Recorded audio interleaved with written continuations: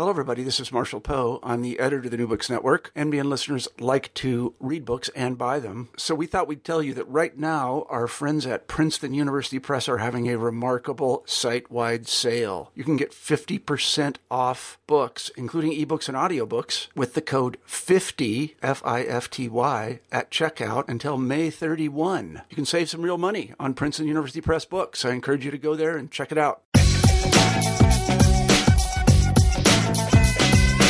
Hello, everybody, and welcome back to the New Books Network. I'm Marshall Poe, the editor-in-chief of the network, and each week we scour the internet looking for interesting books.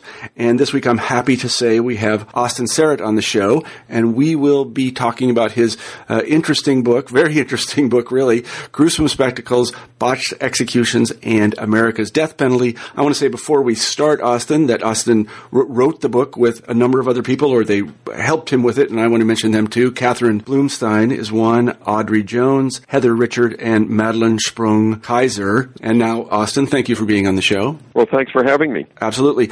Could you kick things off for us by telling us a little bit about yourself? Sure. I'm a professor of political science and law, jurisprudence, and social thought at Amherst College. I currently serve as Associate Dean of the faculty here.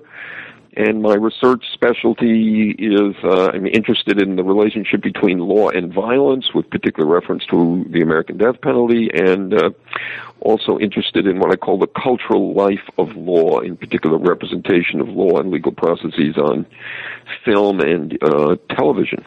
Mm-hmm. Well, as I said in the pre-interview to you, one of the things I learned from this book, and I think that our listeners will also be interested to learn this, is that in prior decades, I don't know exactly, we can talk about when this changed, but the press really downplayed botched executions. But we'll come to that in a second. Tell us why you wrote Gruesome Spectacles, Botched Executions, and America's Death Penalty. Well, there's several reasons why this subject felt quite compelling to me. One, let me start with the kind of world of public affairs. So much of the argument about capital punishment in the United States today is driven, as of course it should be, by a concern about the possibility, the risk of executing the innocent. So much of the debate about the death penalty and what I would say the progress that abolitionists have made in the struggle against capital punishment has been made by focusing on the fate of the innocent. And I was interested in taking up a subject which, to some extent, has been neglected in this most recent turn in the conversation about capital punishment, namely the fate of the guilty. And so that's really the first reason I was interested in what happens when people are executed. The second thing that drew me to the subject is the simple fact that we just didn't know how many botched executions there were in the United States prior to the 1970s. So this book covers the period from 1890 to 2010. Since the 1970s, since the United States Supreme Court's rather well-known decision in Furman versus Georgia, there's been real close study of execution, including a documentation of executions that have gone wrong. But prior to 1970, there was really no knowledge about botched executions, their incidents, their kinds, what happens when executions go wrong. And in a sense, I wanted to fill in that mystery. The third thing that drew me to the book, or drew me to think about writing the book, was an interest in the way in which the legitimacy of capital punishment in the United States is tied to certain assumptions about technology. Or to put it differently, I was interested in the way in which the fate of capital punishment depends upon a certain romance of technological and scientific progress, and the way in which that romance and technological and scientific progress plays out in stories about the methods of execution. So those were really the three main reasons, and I would say a subsidiary reason, the one that became really important in the context of writing the book, is an interest in and curiosity about the way in which botched executions would be represented in legal and popular cultural discourse. One question I had, is sort of typical of a historian, is how did you find these cases? Because you have a database of all of them, it seems like. Right. So there is a rather well-known archive of every execution that's happened in the United States, and that's called the Espy file. And that was compiled by someone named William Espy, and what he did was he identified every execution in the United States. But of course, his file didn't tell us which of those executions were botched. So we started with the Espy file and examined every execution from 1890 to 2010. And then what we did was we went to newspapers and looked at newspaper coverage of those executions. And it's only through newspaper coverage that we were able to identify executions that were botched. And that suggests that our count of botched executions is probably an undercount, because some botched executions may not have gotten any newspaper coverage at all. So tell us, before we begin talking about botched executions, what counts as botched? So a botched execution is an execution that does not go as it should according to the protocol or standard operating procedure. Many states have official legal protocols which describe exactly what's supposed to happen in an execution, how long the execution is supposed to take, how it's supposed to be conducted. And where those are not available, there is ample documentation for every method of execution of what we call standard operating procedure. So a botched execution is an execution that does not proceed as the protocol would have required it to proceed, or does not proceed in a way that's dictated by standard operating procedure. And I'll give you an illustration of that. Okay, go ahead. For example, in a hanging, the standard operating procedure is death should occur by virtue of the breaking of the neck and the severing of the spine from the brain. So if during a hanging the condemned dies, but they die by strangulation, that's a botched execution. I see. So let's set the historical stage just a little bit, and I know from my own research that there's a great sea change in public sentiment about how executions should be conducted that occurs in the 18th and early part of the 19th century, and they move from largely public, although not entirely, to, I want to use the word private, but that's not quite right, hidden, I think is a better way to put it. Can you talk a little bit about that before we start talking about hanging?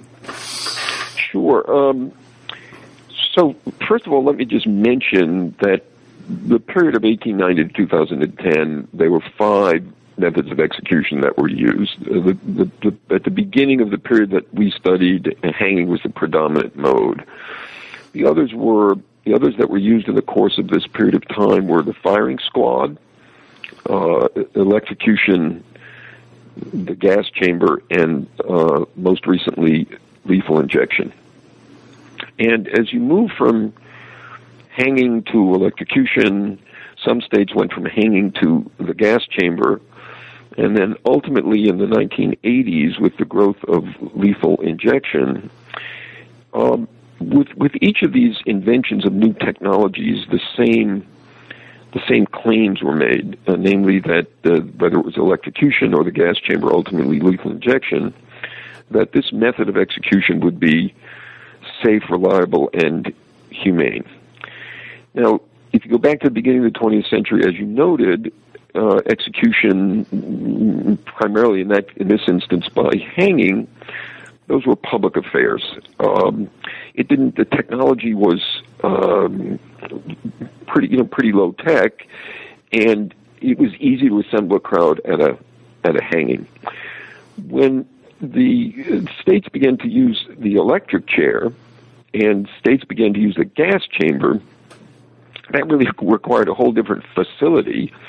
And in a sense, those executions really couldn't effectively be public. The last public execution occurred in the United States in the 1930s, a hanging in Kentucky. And increasingly since the 1980s, with the use of lethal injection, the death penalty in the United States is semi-secret. There are witnesses, but those executions occur behind behind prison walls, and they've been increasingly, I would say, medicalized and bureaucratized. So whereas at the beginning of the 20th century, execution was in fact supposed to be a public spectacle, by the end of the 20th century and into the 21st, they're not supposed to make headlines at all. They're barely supposed to be seen and recognized. Mm-hmm. So let me ask another preliminary question, since it comes up in this trajectory you talk about. Why do we think that executions should be? Well, I think the way you put it in the book is that the victim of the execution, the victim is what it is, doesn't linger. Why do we think that shouldn't occur? And why do we think they should be semi-private or private? Well, let me answer the first part, the second part first, and then go back to the first part. I think the movement from public to private executions has probably been well documented by others as the result of changing public sensibilities about the way in which, for example, death happens. So in let's call them ordinary deaths, again, those are private. They're highly ritualized occasions. So I think those change in sensibilities that probably began to emerge at the beginning of the 20th century and certainly accelerated quite rapidly over the course of the 20th century explain this movement from public to private execution. As to why we care about the suffering of the condemned, I think there are two reasons. One, I would say, is a legal reason, and the other is a political reason. So the legal reason is because of the commitment of the Eighth Amendment to avoiding cruel and unusual punishment. And in a sense, you could say the Eighth Amendment is really quite an extraordinary commitment in American law. If you look at the American Bill of Rights, the Fourth Amendment, the Fifth Amendment, the Sixth Amendment, those are all protections for people suspected of crimes. No unreasonable search and seizure, no compulsory self-incrimination, the guarantee of trial by jury. The Eighth Amendment is a protection not for those who are suspected of crimes, but for those who have been convicted, rather, of committing a crime. So the Eighth Amendment is a kind of commitment, extraordinary commitment to restraint in the imposition of pain on those who the state has already determined deserve some punishment. So the desire to make sure that people don't suffer when they're executed, I think, emerges because of the command of the Eighth Amendment. As the courts have interpreted or understood that command, it's that in the context of the death penalty should amount to nothing more than the mere extinguishment of life, that the death penalty should not involve any more pain than is necessary to get someone from life to death. The political reason why we care, I think, is that the legitimacy of capital punishment depends upon the belief that the violence that we impose is a different kind, a better kind, than the violence that we condemn. We don't want execution to resemble murder. We don't want execution to reenact the horror, the gruesomeness of the crimes which it is designed to condemn. So, in a sense, the political question is, how is it that law's violence, that the violence that law deploys, is different from the violence that law opposes, other than its violence that law itself uses? So I think for the legal reason, the Eighth Amendment, and this political reason, needing to legitimate capital punishment, that's why we care about the suffering of those we put to death. Mm-hmm. And as an empirical matter, the number of executions has, I think, been going down pretty precipitously over the long term. Is that right? I don't know the statistics. So I think it's fair to say that we're in a period of national reconsideration of capital punishment, and that the death penalty in the United States, there are significant signs that the death penalty is in decline. If you go back to the late 1990s, we were sentencing to death about 300 people a year. Last year, that number had been cut by more than two-thirds, so substantially less than 100 people were sentenced to death across the United States. If you go back to the late 1990s, at the high point, I think we executed 98 people in 1999. By last year, that number had been cut in half. So we've seen precipitous drops in the number of people being sentenced to death and the number of executions. There are 32 states in the United States that have the death penalty on the books. In 2013, only 15 states actually imposed a death sentence at all. And even in states that have the death penalty, like Texas or Arizona or California, actually, if you look below the state level, you find that most parts of the state aren't using the death penalty at all. It's not that Texas is imposing lots of death sentences. It's Harris County is imposing lots of death sentences. It's not that in California there are lots of death sentences. It's in Los Angeles County there are lots of death sentences. So there are many fewer death sentences and many fewer executions than there were 15 years ago, and those numbers have been a kind of almost uniform decline. They've from the high points that I've mentioned to where we are today. Mm-hmm. And could you speculate for just a moment on the causes of that decline? Sure. I think that there are several causes. So one cause I mentioned at the beginning when I noted why I was motivated to write this book, and that is that more and more there are doubts about the reliability of the death penalty system. The reliability of the death penalty system in identifying who are guilty and differentiating them from those who are not guilty. The reliability of the death penalty system in determining among the guilty who actually deserves a death sentence. This is sometimes described as the so-called CSI effect. It's the effect of DNA. More than 140 people have been exonerated from America's death rows. So I think that's probably the major driving force. A second factor is the growth of realistic life without parole. So in every state now that has the death penalty on the books, there also is life without parole. And juries, if they have doubts, we've convicted this person, but maybe we'll find out later that this person really wasn't the one who did it. Juries in that context, are choosing life without parole because if errors are made and someone's in a life without parole sentence, that's an error that can be rectified.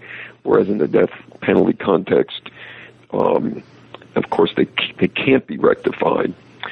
So I think those two factors, the doubts about the reliability of the death penalty system and the availability of life without parole, I think those are the major factors that have driven down death sentences and executions and that have, if you will, put the death penalty on the ropes in the United States. Mm-hmm. This is just for my own curiosity. I bet some other people want to know too. Does life without parole currently mean life without parole? So, if you see my question, yeah. In general, the answer to that question is yes. Life without parole means life without parole.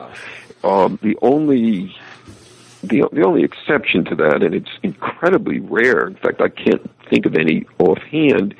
Would be a gubernatorial clemency, and that's why I when I refer to life without parole, I refer to what I call realistic life without parole. There you go. Mm-hmm.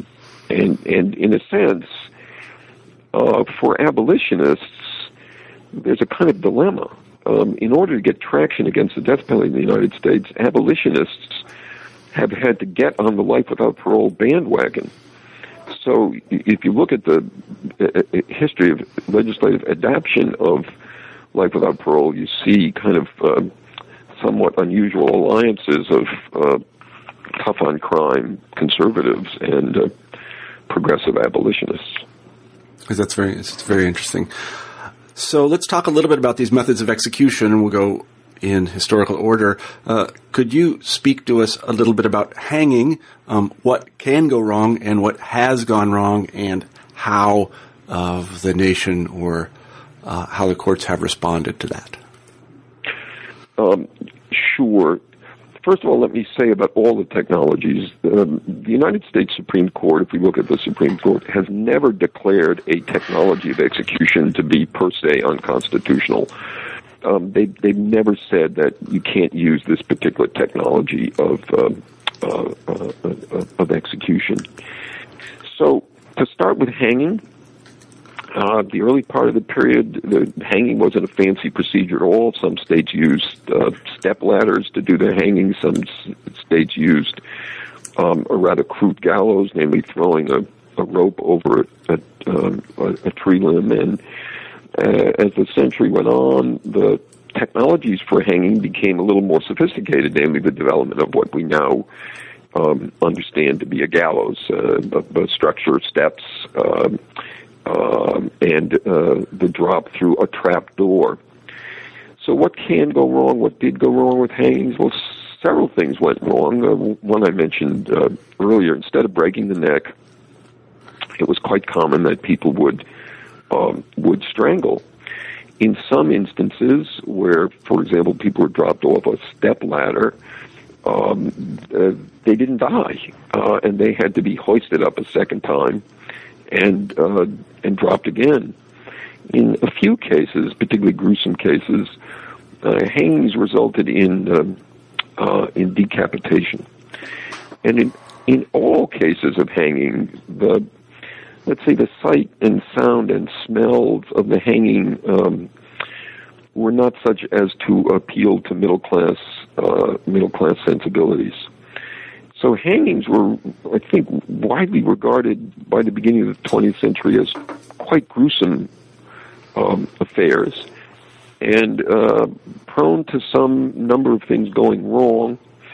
And that helped propel really what happened by the end of the 19th century into the beginning of the 20th century, which was the search for more safe, reliable, and humane methods of execution. Mm-hmm, mm-hmm.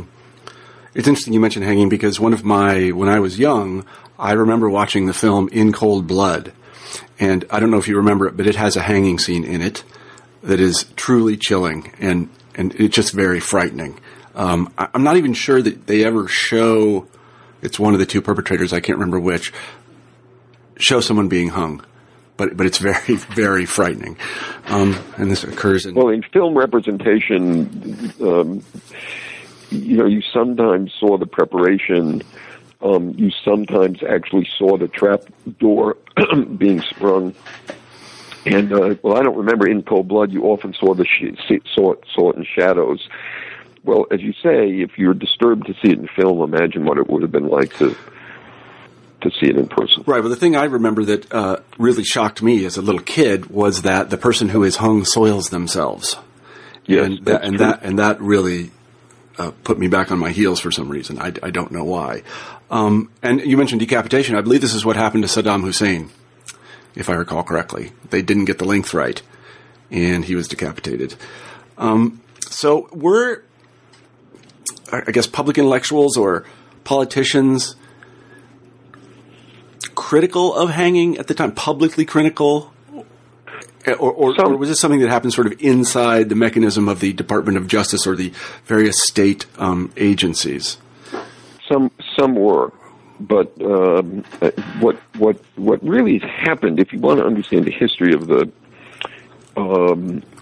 death penalty in the United States in the 20th century, is what would happen is you'd have typically legislators who would be offended, upset, troubled, whether they were motivated by constituent pressure or the pressure of particular groups. But you'd have legislators that would call for commissions to study methods of execution. And often, by the way, the movement from one technology to another was motivated by the existence of or fear of botched executions. So hangings would go wrong, and legislative commissions would be called for and sometimes established to investigate new methods of execution.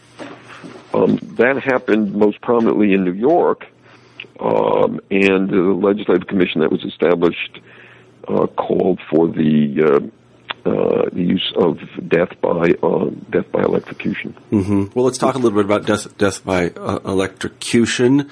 It's notorious. Let's put it that way. Most people know that it existed and think of it as a very frightening thing. How did it start to be used as a method of execution in the United States? So it was first used in New York, as I mentioned before. Electricity was seen to be really the central modern invention. And there's a wonderful story about the way in which Thomas Edison and George Westinghouse, in a sense, competed about the kind of electric current that might be used for the electric chair. Edison did not want his form of current to be used, so he mounted a campaign, including conducting experiments at Menlo Park, to show that Westinghouse's form of electric current was too dangerous for household use. Edison quite infamously used Westinghouse's form of current to electrocute an elephant and filmed it to show how potent Westinghouse's form of current would be. In fact, Westinghouse's form of current was the form of current that New York adopted, and after the decision to use Westinghouse's form of current, Edison said that electrocution in New York shouldn't be called electrocution; it should be called Westinghousing. So you would be Westinghouse as opposed to electrocuted. New York decided to use death by electricity. The first person executed was named William Kemmler in 1890, and Kemmler's execution was botched. It took several jolts of current to get him to die. Newspapers widely described Kemmler's execution as horrible, ghastly, bungled, and electrocution has been botched in several ways. There's been difficulty sustaining the current long enough to do the job. One of the most famous botched executions in the United States was an electrocution. It happened in Louisiana in the 1940s. The condemned was named Willie Francis. Francis was put in the electric chair. The so-called switch was thrown, but the voltage wasn't enough to kill him, and he was taken out of the electric chair and put back on that state's death row. And in the interim between the first failed effort to execute him and the second scheduled effort to execute him, a case was brought to court and ultimately reached the United States Supreme Court. Francis' claim was that it would be cruel to put him in the chair the second time. The court disagreed with him and allowed the execution to go forward. And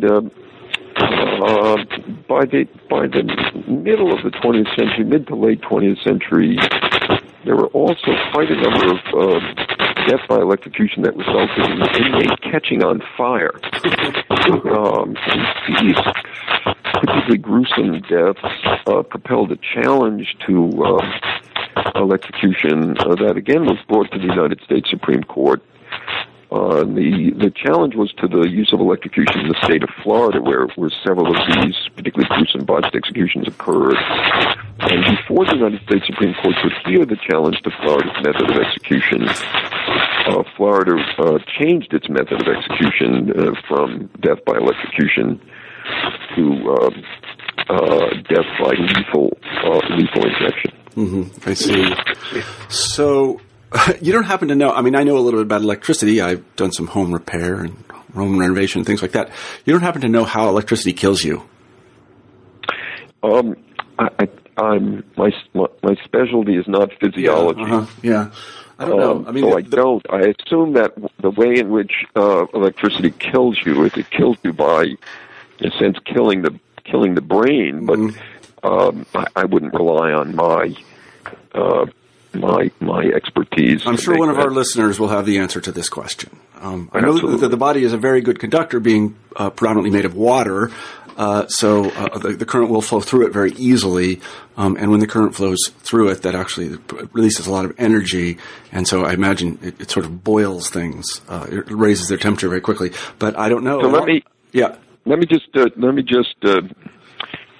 maybe answer that question by reading you a passage here. The New York Commission that adopted death by electrocution said the following: the velocity of the electric current is so great that the brain is paralyzed and is indeed dead before the nerves can communicate a sense of shock. Well, yes, the brain is an electrochemical device. That's true. And I don't know. I hope somebody responds with a good answer. Maybe I'll ask a friend of mine who's an electrician. He might know.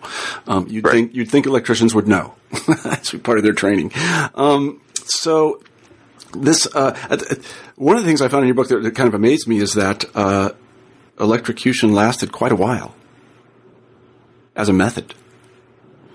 Well, in fact, several states today retain electrocution as an alternative method if lethal injection were found to be unconstitutional. And you may in the state of Tennessee has just passed legislation to bring back electrocution as an available method of execution in that state. And death by the electric chair, I think, is the iconic symbol of the death penalty in the United States. Yeah, I mean, I think you're right about that. I mean, there are famous pictures about it, and you hear the horror stories which you just mentioned. Some of them are largely mythological. They certainly exist prominently in the public mind. So I think you're right. Electrocution is the sort of symbol of public execution in the United of execution in the United States. So, but let's move on to the gas chamber. I didn't even know we ever killed anybody with the gas chamber. Could you talk a little bit about that? Sure. Really, after World War I and the use of lethal gas as a technology of warfare, some states, and here the leader was Nevada, began to again investigate through legislative commission alternatives to hanging, and concluded that lethal gas would be a safe, reliable, potent, and also humane method of execution. And the gas chamber was developed and used first in Nevada. It became actually quite popular in California as well. There, the problems in the use of the gas chamber resulted. You had to get the right mix of the lethal chemicals. You had to make sure that the lethal chemicals dissolved in the right way. You had to make sure that the chamber was sealed so that the lethal gas would not escape. And executions were botched in a variety of ways, including the mix of the chemicals were wrong, or the chemicals were dropped into the wrong substances, or the temperature in the death house wasn't at the right level, so that the chemicals didn't dissolve in the right in the right way. And like Florida's electric chair, by the end of its time, by the middle of the 20th century, actually California's gas chamber was really quite notorious. And again, death by lethal gas is hard to see, hard to witness, because it does result in really death by asphyxiation. So someone who is dying in the gas chamber is going to twitch and lunge and eyes bulge. It was never a pretty sight. And how long did the use of this device go on? It was first used in Nevada in the 1920s. It went on really right up into the beginning of the 1990s. Mm-hmm. And did it? I mean, I suppose it was given a bad name by World War II. Would that be fair to say? I think to some extent that's right, but I think by the time that it was last used in 1999, I think in a sense it had been discredited by its own both successes and failures. I mean, by the ways in which it was botched, but also, as I said, even if it wasn't botched, it was a pretty gruesome thing to witness. And with each of these technologies, what you have, I would describe them as entrepreneurs. People coming along and saying, we can do it better. And lethal injection, the latest technology of execution, first adopted by the state of Oklahoma in 1977, first used in Texas in 1982, became the sanitized, medicalized, acceptable alternatives to both electrocution and the gas chamber. Mm-hmm. So then let's move on to the current modern technique for state-sanctioned killing, and that would be lethal injection. And I have a question about this that I'd like to ask before we talk about it, and I think it's one that many people will have who've ever had surgery. And I've had it a couple of times, and one of my best friends is also an anesthesiologist. And I know for a fact, because I've experienced that with a little bit of sodium pentothal and some fentanyl, my friend or any anesthesiologist can put me so far under so fast that I become absolutely insensate. So how is it the case that any of these are botched? So, first of all, lethal injection has the highest rate of being botched of any of the technologies. Over the course of the 20th century, from 1890 to 2010, 3% of American executions were botched. Lord have mercy. In the period since it was first used, 7% of lethal injections have been botched. Here's how lethal injections go wrong. So presumably your anesthesiologist, in prescribing figuring out what dosage he is going to use on you, attends to your weight, your body mass index, mm-hmm. and calibrates quite carefully the amount of these substances that he or she is going to give you to put you under. Most state protocols do not require that. They prescribe or identify a standard dosage of the chemicals that is going to be used. And, inmates on death row vary in size and shape, in physical well-being, in body mass index. So it's quite easy to get the dosage wrong. Second, unlike your anesthesiologist who is certified and trained, the American Medical Association doesn't want doctors involved with executions. And that means you have untrained personnel administering these drugs. And if anything at all goes wrong, you have people who are not particularly experienced at, figuring out what to do next. Lethal injections can be botched as well because they can't find the vein. Intravenous drug users, the veins collapse. So what looks like, it's an easy thing to put someone under, actually not so easy when you have relatively untrained personnel administering standard dosages in, let's say, high-stress situations. I mean, the operating room is one, but it's not easy to put someone to death against their will, I think, either psychologically or in terms of the mechanics of doing so. Mm-hmm.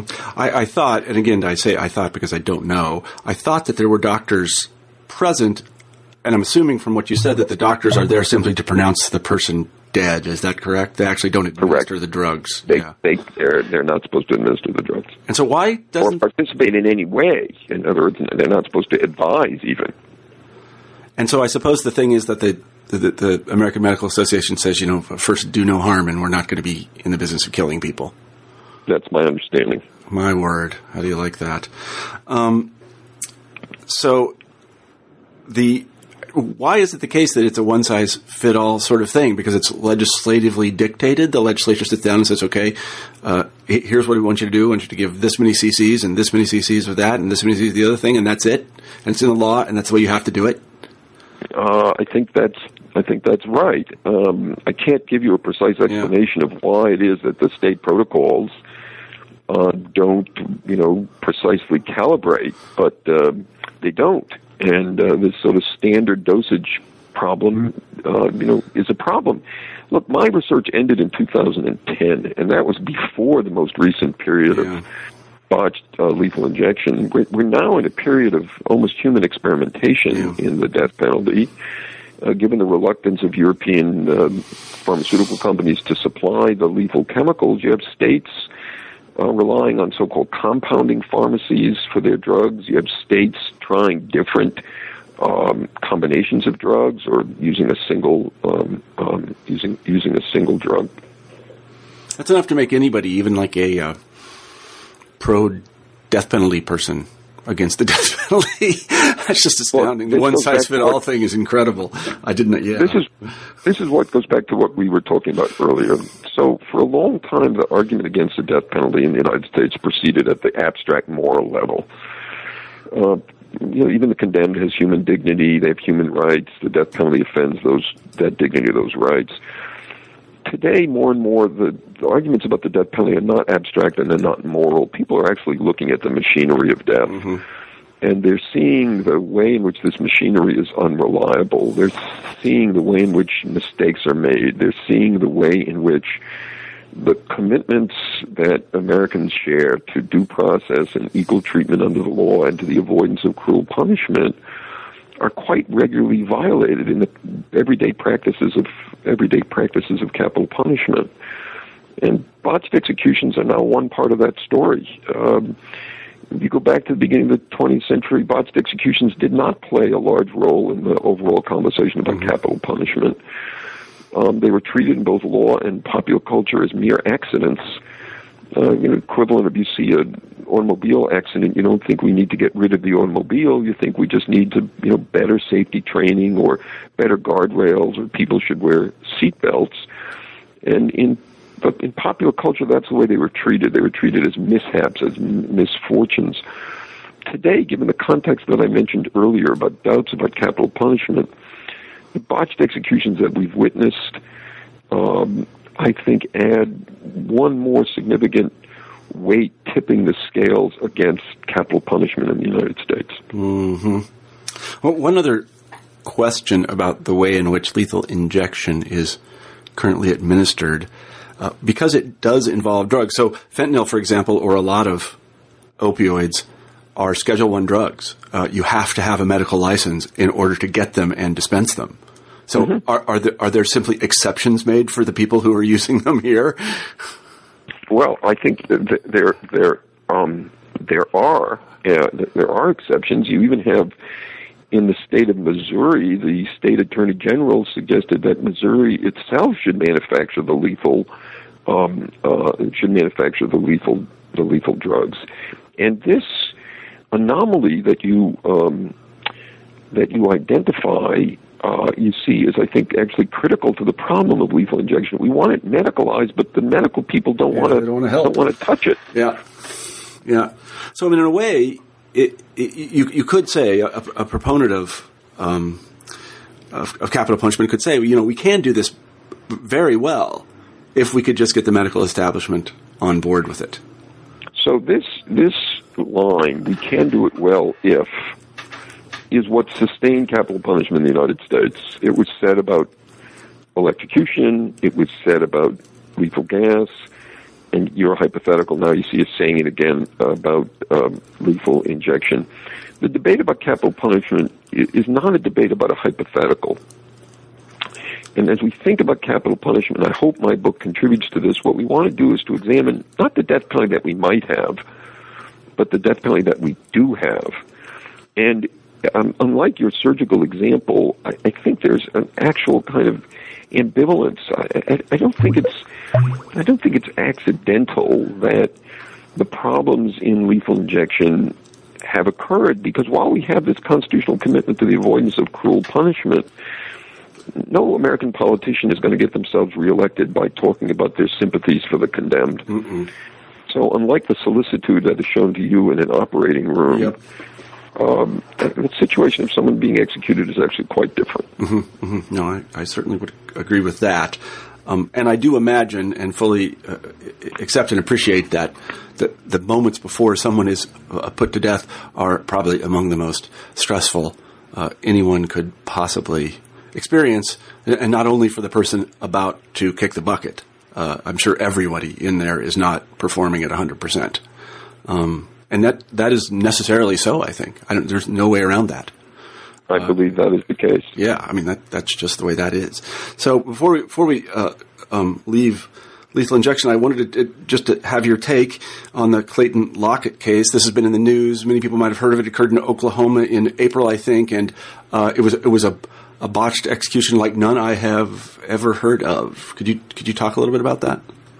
Yeah, I think it was really particularly horrific. Again, they had difficulty finding a vein, and this is not unusual, but it went on for a very long period of time. Eventually, the vein they found was in his groin, but it's not clear that they got the drug into the vein. It's probably the case that the vein went into the soft muscle tissue and resulted in what really quite apparently seems to be a great deal of agony on his part. The execution was stopped, and soon thereafter, Mr. Lockett died of a heart attack. And at least at this point, it's still not known whether or not the heart attack was induced by the procedures or the drugs, or was merely, if I may say, coincident to this botched execution. It brings up kind of an interesting. I'm not a lawyer and I haven't studied the law, but it brings up an interesting possibility, and I don't see why the family wouldn't sue the state for what is it essentially allowing the guy to die in custody. So you see what I'm saying? Neither of us are licensed to practice law, and neither of us should imagine litigation lest we get in trouble with the American Bar Association. Okay, all right. Yeah, I don't want to get on the wrong side of the American Bar Association. That's for certain. So let's move back to your kind of good, I think, and sensible statement about we need to. I'm reminded of I can't remember who it was. I think it was Donald Rumsfeld. You go to war with the army you have. So you execute people with the methods of execution that you have.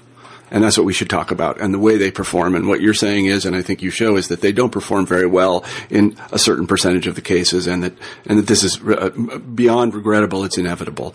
There's one kind of execution which that we haven't talked about yet, and that one could, I suppose, to some people, solve all the problems, and that's the firing squad. So it's hard to botch a firing squad. Well, it's actually not hard to botch a firing squad. They're part of the reason we don't pay a lot of attention to it in the book. There were only 30 people executed. I think 34 people executed by the firing squad over the course of the 20th century. The firing squad can be botched if someone moves at the last minute. But there are other values at stake in this conversation about capital punishment, and that is whether or not, and I mentioned this at the beginning of our conversation, whether or not we want to replicate the acts of those that we condemn. And let's say the firing squad, I think, is too resonant, too much of a reminder of the gun violence that throughout especially the latter part of the 20th century, has marked American life. It's too much a reminder of a kind of frontier justice. So whatever its claims to efficiency and effectiveness, I think it really offends the sensibilities. Mm-hmm. And of course, then decapitation is out of the question. The guillotine. Americans are never going to go for that. Again, you're speculating, and I would say no, Americans never going to go for that. Even Albert Camus and his critique of the guillotine, he of course was an abolitionist, but he imagined, and this is why I resisted your hypothetical. he imagined that the guillotine should be replaced with another form of execution, which he thought would be humane, and the one that he called for was death by lethal injection. Mm-hmm. It turns out that death by lethal injection in the United States from 1890 to 2010 is the form of method of execution which is most frequently botched. Mm-hmm. Yeah, that's a good point. So, after having done all of this research, did you have any new insight or any new perspective that you would like to share about capital punishment and its prospects? The way I often think of it is I get my opinions from other smart people because I'm not that bright myself. So I guess I'm asking, what should a right-thinking person think about capital punishment in 21st century America?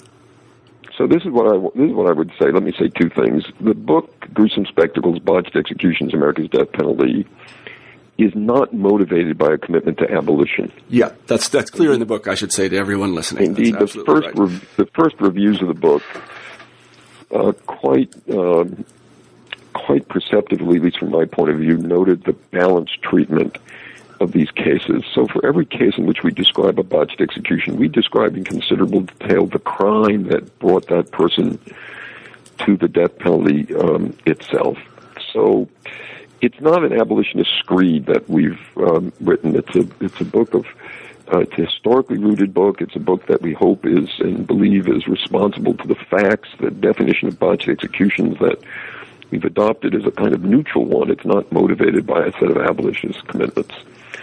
That being said, I'm just going to repeat what I mentioned earlier, and that is I believe that we are on the road to abolition in the United States. Abolition is going to come. It's going to come in a two-step forward, one-step back kind of way.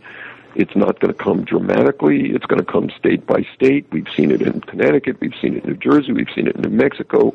We've seen it in Illinois. We've seen it in Maryland. We just missed seeing it in New Hampshire. Indeed, even today, it's probably not accurate to say that America has the death penalty. America doesn't have the death penalty. The South has the death penalty. Texas has the death penalty. Oklahoma, Missouri, Virginia, Florida has the death penalty. And even there, as I mentioned earlier, there have been significant declines. So I think in the lifetime of my children, the death penalty will be gone from the United States. Mm-hmm, mm-hmm.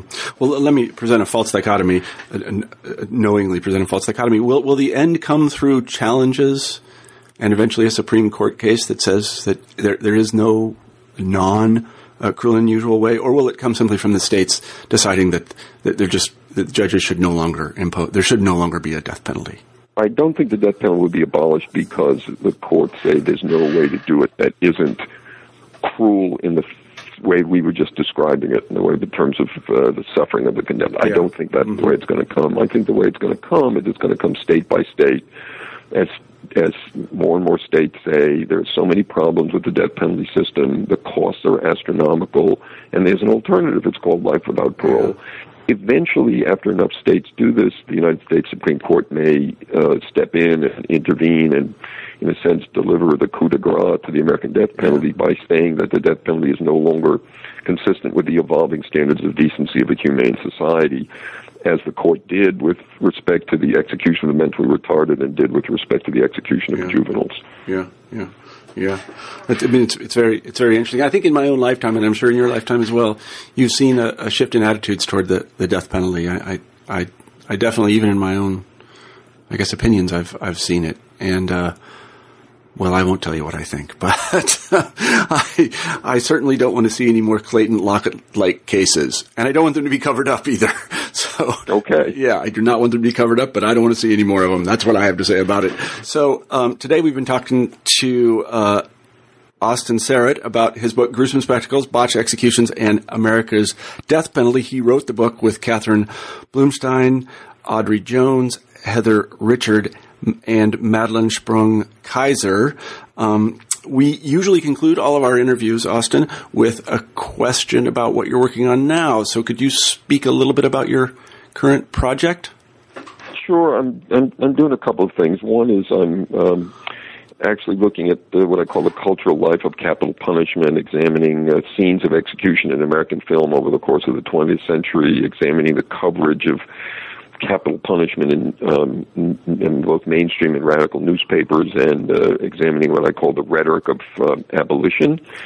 And I'm also beginning a new project on an entirely different subject, namely examining privacy and its fate in the contemporary United States. That project I call Old Values, New Realities, Privacy and Its Fate in the United States. Yeah, well, I wish you luck with those projects, and when they come out, we would absolutely love to have you back on the show.